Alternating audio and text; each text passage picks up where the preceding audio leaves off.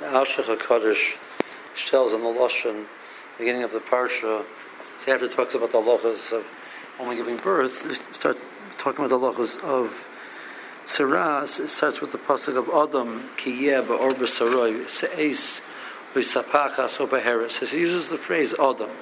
So he points out that the word Adam, of the many names which refer to mankind, is considered the highest madrega. It's a higher madrega than Ish, Enosh, etc. So why does the Torah use the word Adam to refer to a person who's got tzaras, which receives tzaras, which means he's done some aveira? We would expect it maybe a lower lashon, not the lashon of Adam.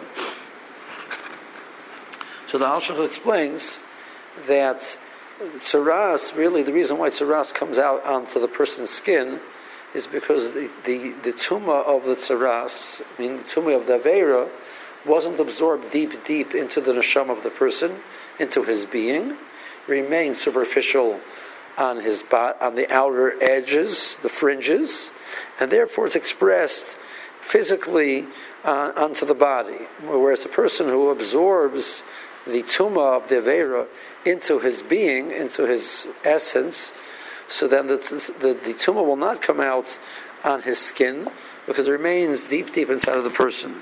So tzaras only really is shaykh by a person who's an Adam and doesn't allow the Aveira to become a deep definition of the person himself.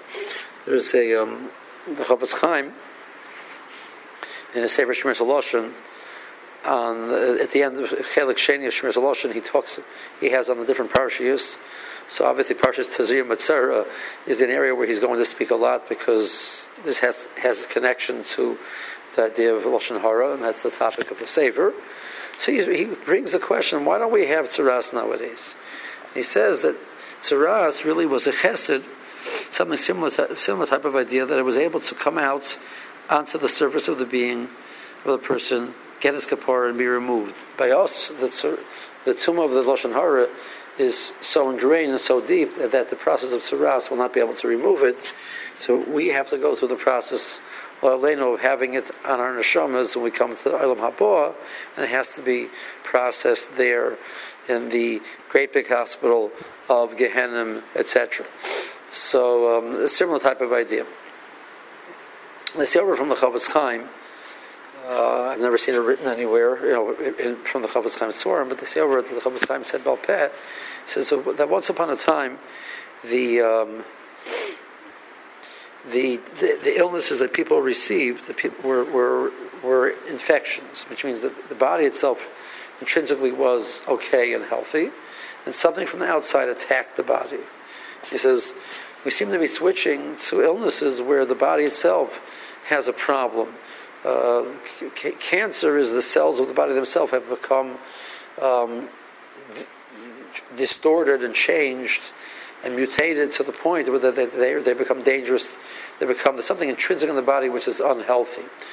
He says, and that reflects our spiritual situation. We had generations which were healthy people, basically healthy, but there were things which attacked them. There was aveiros which they did. They never let the aveiros become a description of the actual defining element of the person himself. And then there's a generation where these aveiros are becoming part of our being, becoming part of the defining element of the person. So even though sometimes the machla of cancer,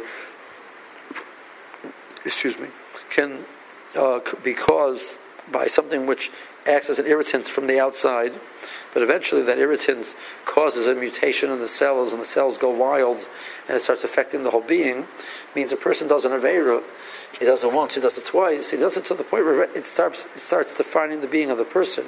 It's no longer something which is outside of the person. He becomes, as it were, addicted to the aveira. The addicted becomes part of the being of the person. So Sfas Emes says that our avodah, when it comes to these aveiras, is to not let them become intrinsic into the being of the person. Even if a person does an aveira, don't let them become your defining element. learning the Musar, trying to do tshuva, trying to change it, even if we're not successful, we'll be successful at least that that's not our defining element. When we're nixhal again, it's not us. It's not the etzem being of the person. It's we're fighting it. We're not letting it become part of our being. So that's the lesson here in this week's parsha. Have a good Shabbos.